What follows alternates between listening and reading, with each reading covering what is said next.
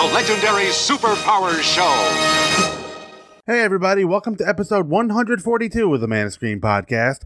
I am your host, Mike Zumo, and in this episode, I am going to conclude my coverage of Superfriends, the legendary Superpowers show, or Season 8, the 1984 season. And I'm going to close things out with 4 stories in the first segment, The Case of the Dreadful Dolls, The Royal Ruse, and in the second segment, The Village of Lost Souls, and The Curator. Both are 11-minute stories, and this week signals the end of this particular format of the show, as the show will be revamped again in Season 9, which is also the final season of Super Friends, so I'm really barreling full speed here toward the end of an era. After this episode is complete, there'll be an off week, and then coverage of 1984 Supergirl, another week off, coverage of Season 9, The Galactic Guardians, and then I'll probably take another week off before releasing my coverage of Superman 4, The Quest for Peace. And that, like I said, takes us to an end of an era.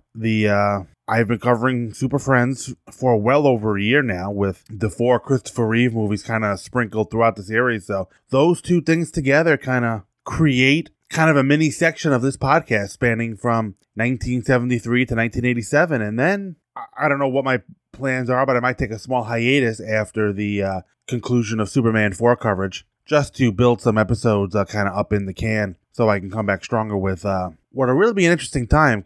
At first, combining the overlap of the Ruby Spears show and the Adventures of Superboy, and then just kind of launching from there and into the 90s where, you know, Superman content just keeps continuing to come out. But before I get to the business of this week's episode, I have feedback to address. Feedback, as always, is from Dave McElveny. Dave is writing in on Man of Screen episode 131.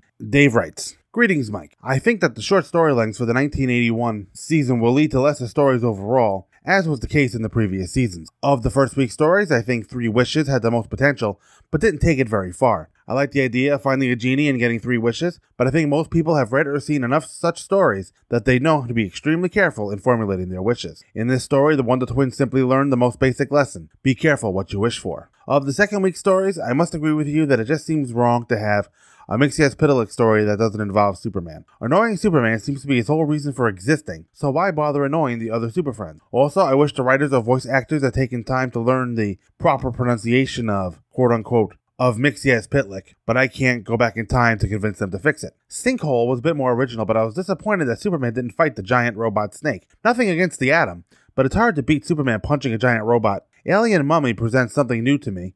I wasn't watching Saturday morning cartoons in 1981, so I'd never seen or even heard of El Dorado. He sounds like he could have been an interesting character. I'll have to check out any more appearances with the Super Friends to see if he is well used on the show. Live long and prosper, Dave." Well, as always, Dave, thank you for writing in. Just a couple of comments on Dave's letter. Yeah, as far as the 3 wishes thing, just about everybody has seen enough of those stories that they should know the wishes never really end well for them. And Dave and I seem to be in agreement on the use of Mixie-Pitalik not annoying Superman, although Dave is still hung up on the Mixie-Pitalik Mixelplick thing. But you know what? I've kind of given up the ghost on that. And honestly, I find that even though I'm closer than Super Friends ever hoped to get, not that they really tried very hard, but even I can mispronounce his name a lot of the time. Actually, the first verbal pronunciation I heard of the character's name was on Lois and Clark, The New Adventures of Superman, the Season 4 Christmas episode,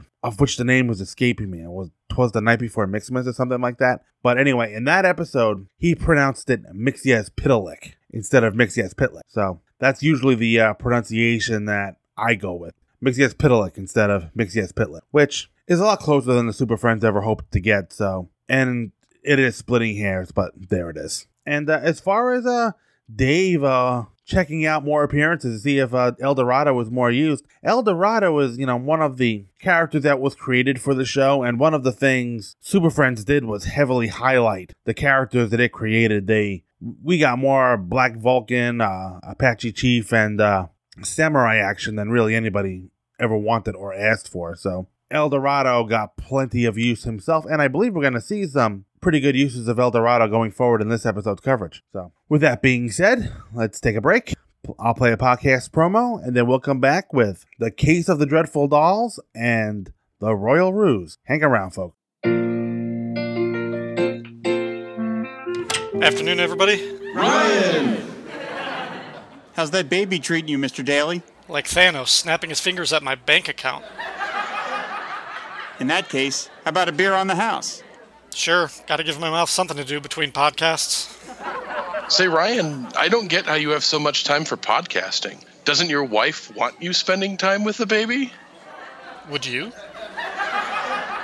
Truth is, I think she's a little worried about how much time I'm spending with the kid, ever since his first words were Dagobah system. Now she wants me to go out and do something mature, something productive, and most of all, something lucrative that can support the family. So you're going to... Podcast about Cheers, yeah. That kid's not going to start college for 18 years. I got time. Cheerscast, the podcast where everybody knows your name. Coming soon to the Fire and Water Network.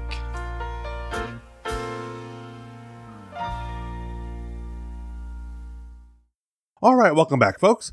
All of the episodes in this segment had an original broadcast date of October 22nd, 1984. And we're going to start with The Case of the Dreadful Dolls. And this was written by Richard H. Fogel Jr. And our synopses are brought to you by SupermanHomepage.com, your number one source for Superman information on the web. The doll maker makes dolls of the Superfriends, making them commit crimes and return to his hideout. By molding this magic mud into a Batman doll, I control his every movement. And what could be sweeter revenge than using Superfriends to commit my crimes for me? Oh, nasty. All right, Batman, you will now take the painting to the corner of Center and Front Street. He first has Batman steal from a museum. Then he uses Wonder Woman and Firestorm, then Superman. When he uses Robin to capture El Dorado, El Dorado manages to set off a fire alarm to activate sprinklers, destroying the dolls. Feeling a little boxed in? Just wait till you get back in prison. Si, senor. A long stay behind bars should teach you never to toy with the Superfriends again. Okay, first and foremost, this episode's villain is the doll maker. And his gimmick, I guess it's not really a power, is that he molds this magic clay to create dolls of his victims, in this case the superheroes, to get them to do their bidding, almost like a voodoo type of thing. The magical properties of the mud or clay or whatever it is gives him powers over the person whose figure he's representing. So he is basically making dolls to control the actual people. There is an actual villain called the Doll Maker in DC Comics right now. His gimmick is a little bit different and far more sinister. He has appeared in adapted media on Arrow, on the CW, and on Gotham on Fox. And basically his gimmick is he's trying to turn people into dolls. There was an entire episode of Arrow where he was trying to turn Laurel Lance into a doll for some reason. That episode was so long ago, I don't remember why. I don't remember why he was doing what he was doing, and I believe he showed up in the first season of Gotham, or maybe the second season, with Jada Pinkett Smith's character, Fish Mooney. It's been forever since I've watched any Gotham, so I don't know how important he was to that show. So, on to our story, which starts in the Batcave with Batman and Robin bringing some piece of equipment into the Batcave when Batman is suddenly enveloped in this ray, and he seems to be hypnotized by it. And bear in mind, whatever they were carrying requires both of them to carry it. And Batman just leaves it with Robin, and there's some lost comedy in Robin faltering and then dropping the equipment on his toe or something, which would amuse a kid to no end, but that doesn't happen here. You just kind of see him wobble a little bit. So Batman steals something from an art museum, and Robin is going to investigate in the Whirly Bat. So here is a doll maker who I believe shares a voice with Mr. Mixie-Pitalik, who was mentioned in Dave McElvenney's letter. And like I said, he's made a voodoo doll of Batman and the magic properties of the clay or the mud. Like I said, forcing Batman here to do the doll maker's bidding. But Batman is hypnotized, and now he's sending wooden soldiers after Robin and El Dorado, who was apparently the only super friend at home when Robin called the Hall of Justice. But they're not having much luck either, as Batman beats them with some bat gas. So even hypnotized, Batman is able to take out Robin and El Dorado relatively easily. And apparently the Super Friends have some history with the doll maker, as Wonder Woman recognizes his method of operation. Tin soldiers, wind-up jeeps. Sounds like our old foe, the doll maker. Impossible. He's still in prison. At least we think he is. Perhaps we should check, just to be sure. Good idea, Eldorado. We'll pay Dollmaker a visit. The rest of you stay here and monitor the city for any sign of Batman. I just hope he's all right. And he must be a recent villain of theirs because Firestorm points out that he's in prison. He either was involved in the previous case, which was unseen, that sent the Dollmaker to prison, or maybe he read about it in the Super Friends files or something. I don't know. Well, but apparently he should be in prison. My guess is going to be that he isn't. So while Robin is worried about Batman, the Dollmaker is about to make some more dolls to control both Wonder Woman and Firestorm. So, like I said, there's something in the clay, and that gives the Dollmaker control over the heroes. So Robin's having a really bad day as, while they're under the Dollmaker's spell, Wonder Woman and Firestorm just walk out of the Hall of Justice and gotta leave him there by himself. So Eldorado and Superman show up at the prison that the Dollmaker is supposed to be in. Guess what? He's not. He left a robot in this place because that's what you do in the DC Comics world when you escape from prison. You leave a robot in your cell so that nobody realizes that you're not in prison anymore. So the magic clay makes Firestorm and Wonder Woman into jewel thieves, and we've got Super Friends stopping Super Friends because they're under mind control. Not because,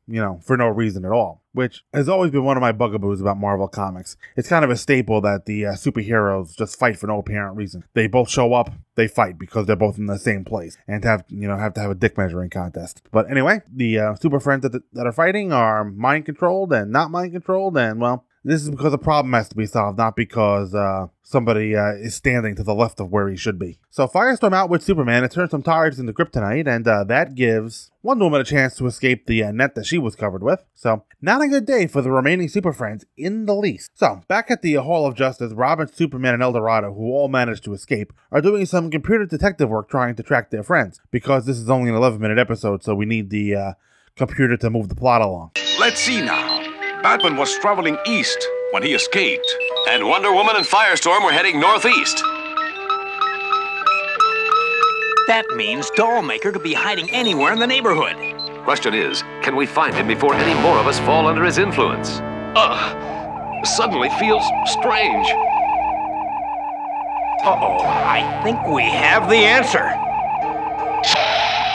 Quick, Robin, hand me a bat tracer. And one thing that kind of irritates me about this episode, and it's just, as a Superman fan, it's just one of those things. Apparently, Superman can be taken over by this clay just as easily as anyone else, which I guess suggests that it has some kind of supernatural properties as opposed to scientific ones, as Superman's abilities do not protect him from magic. I don't like to say Superman is vulnerable to magic. I just like to point out that he's not protected from it, like anyone else would be. So Eldorado leaves to save the day while Robin stays behind.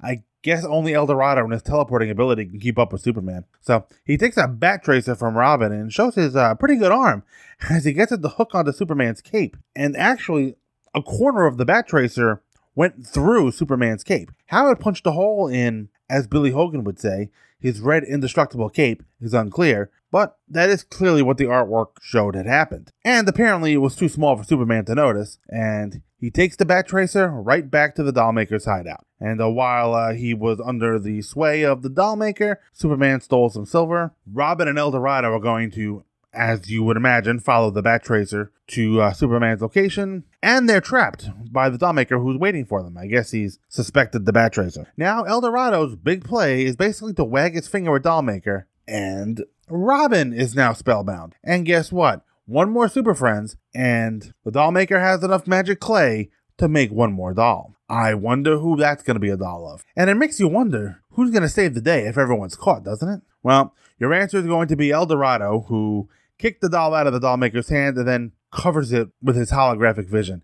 Basically, he makes the Dollmaker see a whole bunch of debris sitting on top of the doll so he can't do anything with it. So it appears that Eldorado is going to save the day, and he's swinging on a rope trying to get some momentum to pull the fire alarm. And incidentally, he kicks a toy fire truck into the fire alarm, setting off the sprinklers, which is not how they work, I don't think. From everything I know about fire suppression systems, the sprinklers in the ceiling are triggered by smoke and fire, not by the fire alarm being pulled. So, of course, Dollmaker tries to escape, and Firestorm transmutes his cycle into a jack-in-the-box, leading to all kinds of unnecessary boxed-in puns. Now, after they crack their jokes, I love the irritated look on Dollmaker's face. Yeah, he knows he's going back to prison, but to add insult to injury, he has to listen to the Super Friends' lame jokes. So, an okay episode, doesn't really stand out, but it doesn't fail to entertain. Again, it's kind of annoying that this series pays more attention to the newer characters that it created other than the DC heroes that we've come to see, but, it kind of is what it is.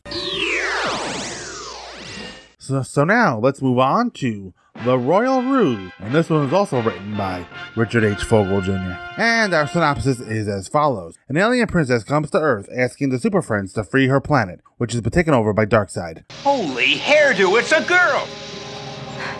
Super Friends, thank the stars you received my signal. I am Princess Tara from Tyron 7. Darkseid's forces have overrun our small planet and taken my father, King Timon, prisoner. You must help us. If Tyron 7 falls to Darkseid, the whole galaxy will be in danger. Of course we'll help. Oh, I knew you wouldn't fail us. Darkseid is having Caliban control the mining of crystals on the planet, and the crystals power a ray that will send planets into a negative universe. It works! I have transferred the asteroid into the negative universe. Now all we need are the crystals from Tyron 7 to become fully operational. Then you can banish any planet that dares resist you into the negative universe. Excellent. The Super Friends! They're heading for Tyron 7! So I see, Desaad. This most certainly will be a one-way trip. After the heroes capture Caliban, the princess betrays them using a Gorgon projector to make them statues. A toast to the Super Friends and to peace throughout the universe. To peace! Tara, what's happening? I'm sorry, Robin. Tara, what is the meaning of this? Please, Father, I...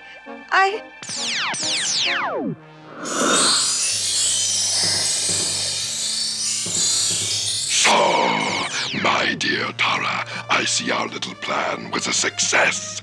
You see, King Timon, we installed a Gorgon projector under your floor. And I included a red sun filter in its design so Superman would be susceptible to its petrifying effects. Your daughter led the Super Friends right into the trap. Even the mighty Man of Steel is now only a statue of stone. How could you do this? I had no choice, Father. In exchange for the Super Friends, Darkseid has guaranteed the freedom of our planet. As long as you do not attack us first. And to think that I was a pawn in this treacherous game. Now I must determine the planet upon which to test my beam. Why, I know the perfect place, Darkseid, and it's right here in this very system, right under our noses. You wouldn't dare! Not Tyron 7. No! You dare attack Darkseid! I do believe this constitutes a breach of our agreement, sire. Correct, Desaad. Tyron 7 shall be our test planet. She thought capturing them would mean Darkseid would leave her planet, but when Darkseid betrays her, she is able to free the heroes before Darkseid sends the planet into the negative universe. Once again, I'd like to thank you for saving Tyron 7. Please forgive me for leading you into Darkseid's trap. I only wanted to save my planet from his control. Well, I hope you've learned you can't compromise with evil. Right. True freedom can't be bargained for. It must be earned. I know that now, thanks to you, Super Friends. I wonder if we've really seen the last of Darkseid. Imbeciles! I almost had them! Calm down, sire, calm down. No matter. One day when they least expect it, I shall have my revenge.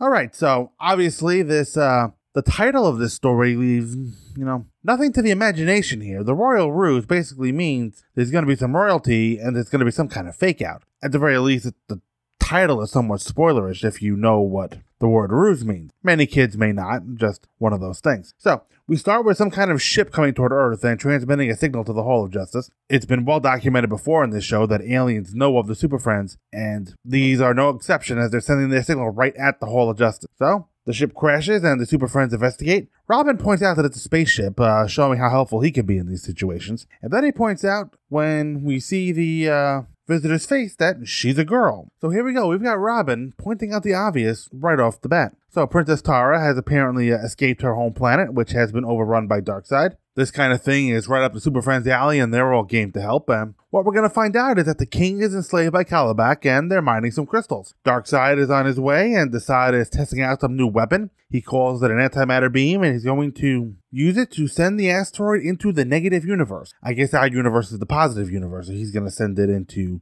the negative one. Basically, an antimatter universe. So there was a purpose to going after this planet, as the crystals will give Darkseid's weapon more power. Basically enough to send an entire planet into the negative universe. And apparently the princess's job is to whine about how awful things are. So the Super Friends kind of show up on her home planet, pose a little bit, and get attacked, which is not very smart. But we've got a decent battle here with the Super Friends trying to free the miners and Calabac showing up to repel them. Superman is quickly kryptonited by Calabac, but they do manage to free the slaves, but are then chased by some robots, which are running with their arms outstretched as if that's going to help them catch the Super Friends. Maybe they're figuring a little extra reach will help them achieve their goal. So Robin hits them with a tree, and Firestorm turns one into a washing machine. In case you were wondering what these robots' purpose will be later, they will clean your white and your delicates just as well. So Firestorm saves Superman from the kryptonite, showing off his worth to the Super Friends yet again. Whenever the show has a new toy or hero to play with, they play with him often. You know, I've mentioned before from the Filmation Superman show on, pretty much right through to this era, the Parents Council was still monitoring kids' cartoons like a hawk for violence. So apparently we can't fight aliens yet, as the Super Friends show up and Superman basically blows Calabac into a football goalpost that Firestorm created. So great. Not only have the Super Friends beat the bad guys, Superman has gotten his team 3 points as well. So Calabac is captured, and there's still 5 minutes to go, so we're going straight from the banquet to some issue with the princess. And, you know, you can tell she's looking over her shoulder. And for an episode that's titled The Royal Ruse, with 5 minutes to go, we have not seen a ruse yet. All the while they're having their banquet, Robin is hitting on the princess, who then hits a button and traps the Super Friends in a force field and turns them to stone. So apparently she's working for Darkseid, and the reason is going to be revealed immediately, which is good. We don't have to sit and wonder what her motives are. As here comes Darkseid through the Stargate, a boom tube to me really, but this is a pretty clever trap, as Darkseid's machine is powered by red sun energy, and not only does it turn the Super Friends into stone, but the red sun energy neutralizes Superman. When Superman in this era or in any era really, is exposed to the red sun, he loses all of his powers and becomes no less vulnerable than anyone else. So they're going to use this new antimatter weapon on a planet, and they're going to use it on the princess's home planet of Tyron 7. Kind of gives me shades of Star Wars from 1977 when Grand Moff Tarkin targets the Princess Leia's home planet of Alderaan to show that the Death Star is fully operational. Kind of Desaad is doing the same thing here. So apparently he and Grand Moff Tarkin read from the same playbook. And Tara gets angry, and in her anger, she attacked Darkseid. Part of their agreement was if Darkseid and his people left Tyron 7, they would not counterattack. But in her anger, like I said, Tara attacks Darkseid, which Darkseid turns as a violation of their agreement, and now they can destroy the planet again. Some people will do anything to justify a mass murder. Fortunately, Robin gave the princess an energy crystal, and she turns off the prison bars and reverses the petrifying machine, so it took some time, but eventually the Super Friends came too. Now Tara tells them that Darkseid is going to test his beam, but she doesn't tell them that it's her fault. I guess there will be time at the ending for the morality play of this episode. Now, Superman goes out into space and he repels the antimatter beam, and I really like how this turns out. Superman basically crosses his wrist in front of his face and shoots the beam back at the spaceship that Darkseid's on, and I like that Superman can repel this. He's larger than charge here. It's a struggle, but only Superman can do this. You can't, whip out El Dorado to take care of this. This is his job for Superman, and the Man of Steel is doing it well. Almost too well, as the feedback from Superman's efforts destroys the ship. And Superman actually thinks he did. He stops suddenly, yells, "Great Scott," as if you can see it on the animation's face that Superman is concerned. He actually thinks that he killed Darkseid here. It wouldn't be murder, it would be an accident, but Superman would be upset at taking any life, even Darkseid's. And we don't see them escape immediately, and that leaves the viewers in the same position as Superman, wondering if he accidentally destroyed the ship and killed his enemy. And the ending doesn't really shed some light immediately, as Wonder Woman wonders if they've seen the last of Darkseid. I believe Superman says they probably haven't, and I don't know if that's him thinking rationally or trying to hope his way out of killing Darkseid and Desaad. But we get an ending with the king thanking them, and Princess Tara is sorry. Batman and Robin taught her that freedom can't be bargained with. And just as Wonder Woman wonders if they've seen the last of Darkseid, he appears on Apocalypse through a boom tube. So, no need to worry about our friends from Apocalypse. They have survived. They've lived to fight the Super Friends another day. And Darkseid is pissed, and Desaad is telling him to calm down, which is hysterical to me. But Darkseid is going to yell at the sky some more, and he'll have his revenge eventually. We'll never see it, but maybe he will. So, not a bad episode, and the heroes performed well this time around, and I really love seeing Superman repel that energy beam. Good to see him pulling his own weight and not being overshadowed by the rest of the team. So, with that episode in the books, I'm going to take another podcast promo break. Then when I come back, I'll finish with the Village of Lost Souls and the Curator. Hang around, folks. Hi, I'm John Wilson. And I'm Michael Kaiser. And we're the hosts of the podcast Make Ours Marvel.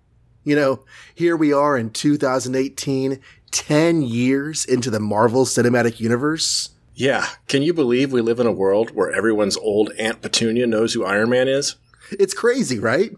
So, to celebrate, we're on a mission to explore the roots of the Marvel Universe. You know you've thought about it. Some of you may have even done it, and now we're going to do it too. We're diving back into the long boxes of Marvel's history and podcasting our way through the whole universe. All of it. Every superhero issue. And, if I can convince Mike, we'll even do Sergeant Fury. And it's not going to be one issue per episode. That'd take forever. It's still going to take forever. But no, we're going to talk about as many comics as we can in an hour. Yep, an hour and, maybe a little change. Every week, Marvel Comics. So it'd be super cool if you came along for the ride. Look for us every Friday at makeoursmarvel.com. That's makeoursmarvel.com. Or on iTunes and all the other usual podcasty places. And if you want to read along with us and send us your thoughts, we might even read emails. So until Avengers Infinity War gets a spin-off Warlock in the Infinity Watch TV show, make ours Marvel. Alright, welcome back, folks. All the episodes in this segment had original broadcast date of October 29th, 1984. And we're going to start with The Village of Lost Souls by Douglas Booth. And both of our synopses are brought to you by SupermanHomepage.com, your number one source for Superman information on the web. Apache Chief and the Wonder Twins stumble into a strange mystery after they rescue a young girl while hiking in the mountains. Hey, the Super Friends! Laurie! Is that you? Oh no, it's my parents! Who? My parents!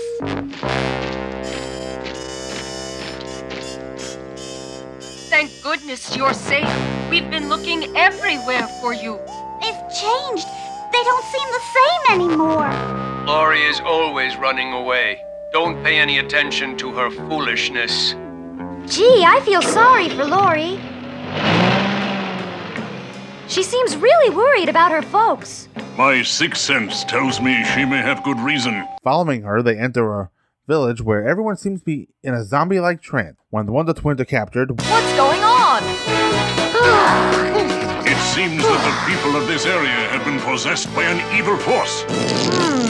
Not even the magic of my lasso can break the spell. We must rescue the Wonder Twins in action!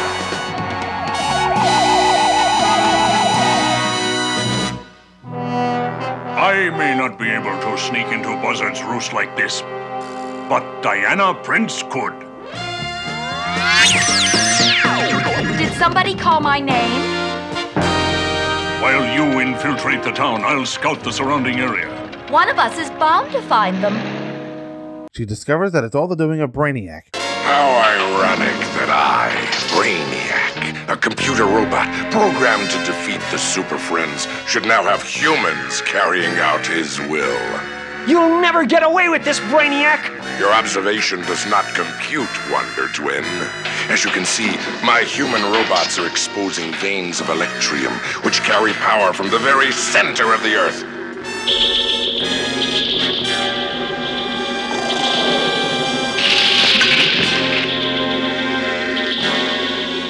By tapping into the electrium, I can supercharge my starship with unlimited power.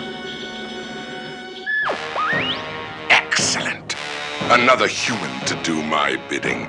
But first, to transform my two Super Friends into super zombies. However, She's then captured by the zombified Wonder Twins. How fortuitous that in my brief stay on Earth, I have managed to capture 3 of the Super Friends. Zan, you must release me. When Brainiac commands, no sooner. Now that my starship is fully energized by the Electrium, my work here is complete. As you can see, I have summoned all of my human robots. They have proved so functional that I've decided to take them with me. Those poor people. Great Spirit, I have seen enough. It's now or never. Leaving Apache Chief as the only Super Friend left to stop Brainiac and his evil plan. Your town need not worry about Brainiac anymore now that he's in our custody. Thanks for all your help, Super Friends. How can we ever repay you? That's not necessary. All we want to do is get back to our camping trip. Look, Gleek is all dressed for the occasion.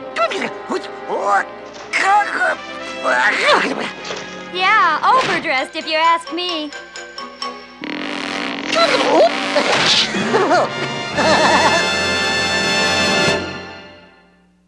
So, this is an episode that I kind of liked, and I'm trying to take the recent letter from Dave McElveen to heart about not really worrying about particular villains not being paired up with a certain character. Like, for instance, Brainiac is the villain of this episode, and Superman is nowhere to be found. I'm going to take all of these characters as general Super Friends villains and not worry about the fact that their villain is not around.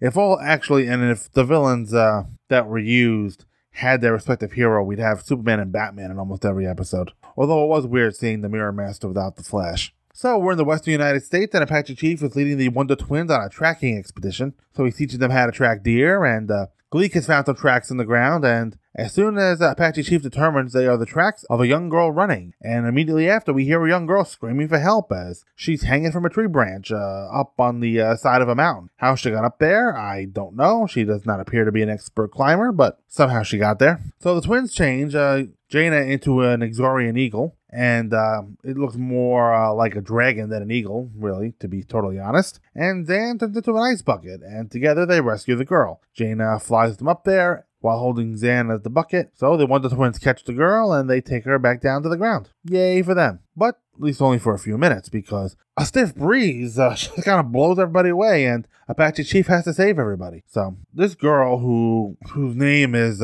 escaping me at the moment, and it's not here in my notes. She's running scared of her parents, who are 2 men and a woman, and they're kind of walking in lockstep, which, right off the bat, that animation showing the way the parents are walking in lockstep with each other kind of reminds me of something, makes me think of something creepy. And if you listen to their voices, they're very robotic and unfeeling, so something is definitely up here. It takes Apache Chief's sixth sense to tell me what my ears told me, that there was something strange about the way these people were speaking. Whatever Apache Chief's sixth sense is, it's telling him that there's something wrong here. And in the town, the people are unhelpful, and now the young girl just seems just as robotic as everyone else. And Jaina does notice something weird on her ear before she is captured by the townspeople.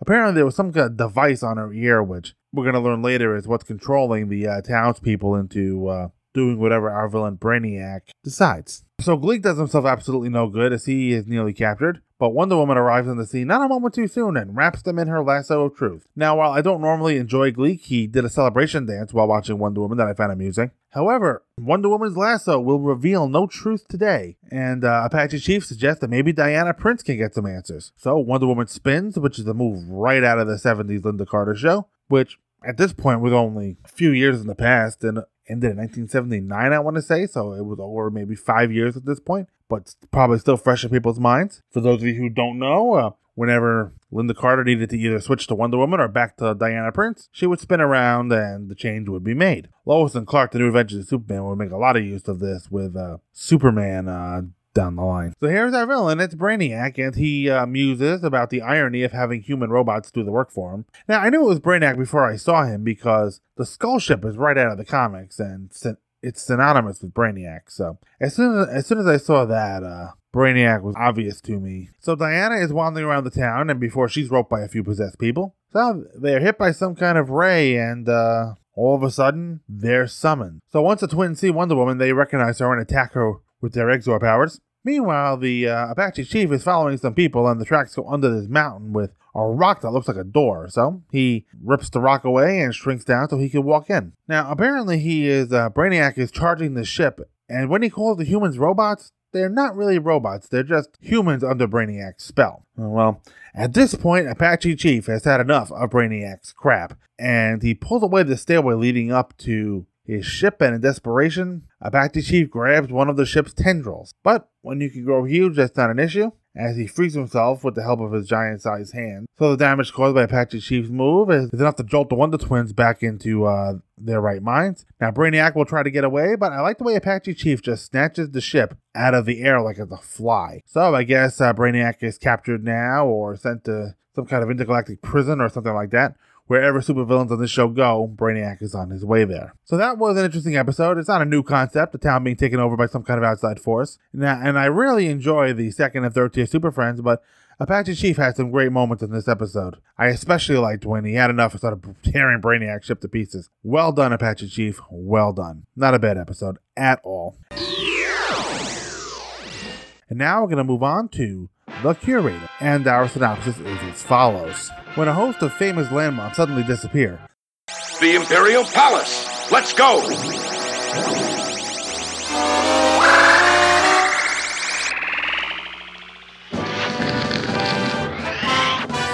It has vanished! Talk about grand theft! We'd better alert the Hall of Justice. We're way ahead of you, Superman. We've had our own tidal wave of disappearing landmarks. Oh no, even Lady Liberty. The Eiffel Tower. The Colosseum in Rome. Hurry back, Super Friends. This crisis is monumental. We're on our way, Batman. The Super Friends follow the trail to a planetoid on the hidden side of the moon. Get a load of all these weird buildings. As Robin would say, holy architecture. I recognize this one. It's the Crystal Galaxy Tower from the planet Crystallina. Then you know the people who carved these weird statues. Unless I am mistaken, Firestorm, these are the people of Crystallina. My X-ray vision proves you right, Samurai. These Crystallinians are in a state of suspended animation. And the same fate has befallen these bird people from the planet Avion.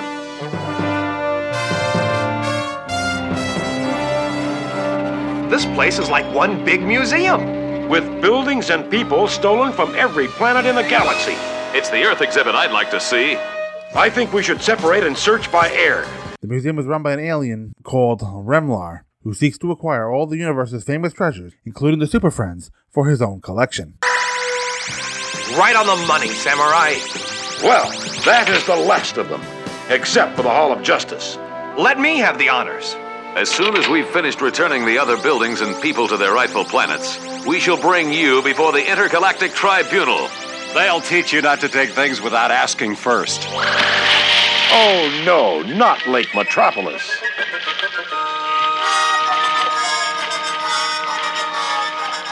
Well, look on the bright side. The place could use a good washing. Okay, so now we've got an alien that collects things. Special things, and I must wonder, where have we seen something like that before? So I started to wonder just for a minute if the Curator would end up being Brainiac. Well, he doesn't, so let's just nip that in the bud right now. So here comes a tidal wave about to engulf Japan, and Superman, Samurai, and Firestorm are coming to save the day. Firestorm freezes the wave, and Superman lifts the boats out of there. It's nice seeing Superman doing super things. Superman basically takes one boat in one hand, another boat in the other, and gets them the hell out of there. Samurai tries to hold the waves back with, I don't want to call it his wind power. He uses, his legs, to spin them real fast to create a giant windstorm. But he's trying to hold the wave back, but it's not really holding back. And I love seeing Superman vaporize the waves with his heat vision. There is no basis for this in real science, but I don't care. I just loved that Superman can emit such heat that he evaporates in the water. And this episode's coming out about a month from the time I record this. Recently on his show, Trent Magnus Punches Reality, Magnus talked about the season 7 premiere Bizarro, where Clark does something very similar to this to save a family from from a tidal wave. He was just as impressed with that as I am with this. Let's just say that. Really like seeing how powerful Superman is. So, and then there's a red beam, and the Japanese Imperial Palace has been abducted. Yes, you've heard that correctly. Japan's Imperial Palace has been abducted. And it's not the only one. The Super Friends reveal that the Statue of Liberty, Eiffel Tower, Roman Colosseum are all gone as well. And if any kids didn't know the landmarks, the narration revealed to them what all the landmarks were. And I was kind of waiting for what happens next as the red beam steals the Hall of Justice as well. Alright, so at this point, Firestorm and Samurai need a way to travel beyond the moon where the beam is coming from. So Firestorm just kind of converts somebody's car into a bubble, and Superman carries that to the moon, or beyond the moon. Now, this poor guy who we never see, he probably thinks some lowlife stole his car. But nope, the only lowlifes here was Firestorm transmuting his car into a space bubble. That will teach him to illegally park in front of the Hall of Justice. The lessons are harsh, but they are decisive. So the Super Friends find a planetoid, and it's got a bunch of artifacts from throughout the universe. You know, if you're a fan of DC Comics, and by extension its villains, you would almost think that Brainiac is behind this. He's known to collect special specimens, like I mentioned before, but the odds wouldn't be good of having Brainiac twice in the same half hour. And we're going to eventually find that the Curator is basically someone that we've never seen before. But forgive my rudeness. I am Remlar, Curator of the Intergalactic Museum. What gives you the right to rob the universe of its treasures? Not to mention innocent people. Don't be so short-sighted, my friends. These treasures belong to posterity. As for the people, I have given them immortality, as I am now about to give you. We're not ready to become exhibits yet. So, Firestorm is the one to find some of the artifacts that have been stolen. He lands in the Hall of Justice to find everyone in suspended animation, like the other people that they had run into before. Now, if you want to be amused by a funny robot, a few come along and basically dust the Super Friends. I guess they've been there long enough, they accumulate a layer of dust, you know, the little robot needs to come in and take care of that. Well, it does. And since the Super Friends are in suspended animation, they can't feel anything, so they're going to be dusted as though they're part of the furniture. Because they no one can move a muscle to sneeze. So Firestorm puns his way through this and transmutes these robots into tricycles. Apparently this alien thinks Firestorm is famous. I guess everyone on the Super Friends roster is famous.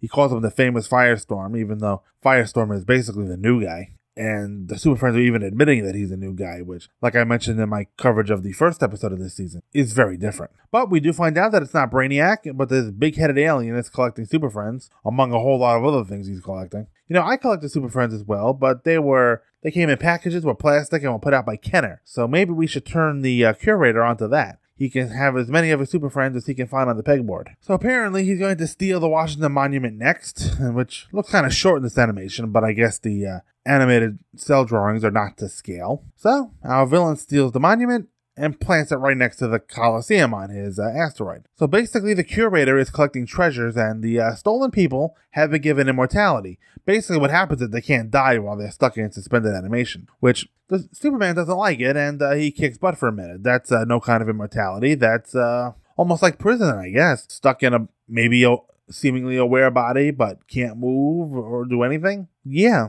that feels like the worst kind of living death anybody can imagine. So like I said, Superman kicks butt for a minute. Superman smashing robots never really gets old, but of course, wouldn't you know it, the Curator's beam is powered by a red sun energy, so it can affect Superman. Not unlike Desaad's antimatter ray in the Royal Ruse episode. Apparently the Curator has learned from Desaad. Power your machine with red kryptonite, and Kryptonians don't bother you too much. So this Curator makes the dumb mistake of asking Samurai if he has any last words, and that gives Samurai a chance to do his Japanese chant and get away from the Curator. So that tells us right off the bat that Samurai is going to save the day. And I will say it was nice of Samurai to tell us, the viewers, that the robots can't detect him while he's invisible. And we know he's invisible because he's just, all you see are the line drawings. You don't see any, you just see the outline of him. You don't see any coloring or any muscle tone or anything. You just see a ghostly figure. However, as far as Samurai being unable to be detected while he's invisible, nope, he's wrong, as the robots detect him and try to clean him. Although I'm not sure if the robot detected him or if it was just dumb luck that got Samurai, but A part of me wants to give these robots the benefit of the doubt and say that they actually detected him with their sensors, I guess. Meanwhile, the Curator is still collecting, and now Samurai got the UN building dropped on him. Just kind of plopped it right on there, like a Bugs Bunny cartoon. In comes the UN building, and down goes Samurai into the ground. Not unlike what happened to Clark Kent in Superman 3 during the junkyard fight, where the magnet just kind of moved over Clark's head, and little bit heat vision, and Clark is pounded into the ground. Something similar here with Samurai. But I guess Samurai got away from that by channeling his way underground, because that's where he came up from when he confronted the Curator. And basically, all he does is take the Curator's amulet. So to end things, Firestorm wants the honors of returning the Hall of Justice to its rightful place. Well, that's fine, kid, but he returns it right into the middle of a lake. Not good. And he comments that it needed a good washing anyway, but I guess our boy Ronnie Raymond doesn't realize the kind of damage water can do to a building. As someone who has had to battle some unplanned indoor swimming pools, trust me, I know there's nothing good or fun about having to fight floodwaters. So these episodes don't necessarily have any determined order. You can watch them in any order you want. And I've noticed the last 2 seasons, we start off very strongly and then kind of end weakly. So I wonder if the producers of the show start the seasons with stronger episodes, as presumably all 8 weeks worth of shows are done by the time it airs. It's not like there are any skip weeks. They start in September and are done by early November. So I'm guessing they just kind of start with the best and then go from there, which could explain why the ending episodes are inferior to what came before. It would have behooved them to mix them up a little bit, and we didn't even see Darkseid in these 2 stories. You would think there'd be one Darkseid story per half hour, but not the case here, that's for sure. Well, that's it for the Legendary Superpowers show. Like I said before, one more season of Super Friends left. But before I get to that, next time, I'm going to go back to live action with coverage of the Salkind's 1984 Detour, let's call it, the feature film Supergirl, starring Helen Slater. Until then, want to leave feedback, it's always welcome. manofscreen@gmail.com. If you want to join the conversation over the Facebook group, just put Man of Screen Podcast in your search feed and the show should come up. You can also find the show on Twitter at Man of Screencast. Till next time, folks, we're all on the same team. Good night.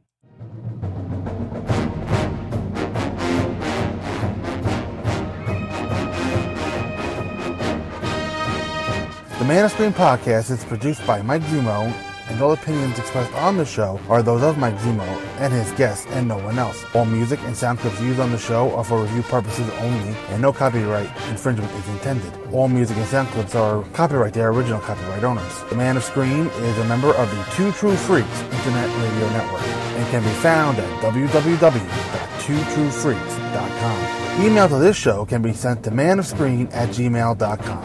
And you can also leave the show a review on iTunes. That will help others find the show. Thank you for listening to the Man of Screen Podcast.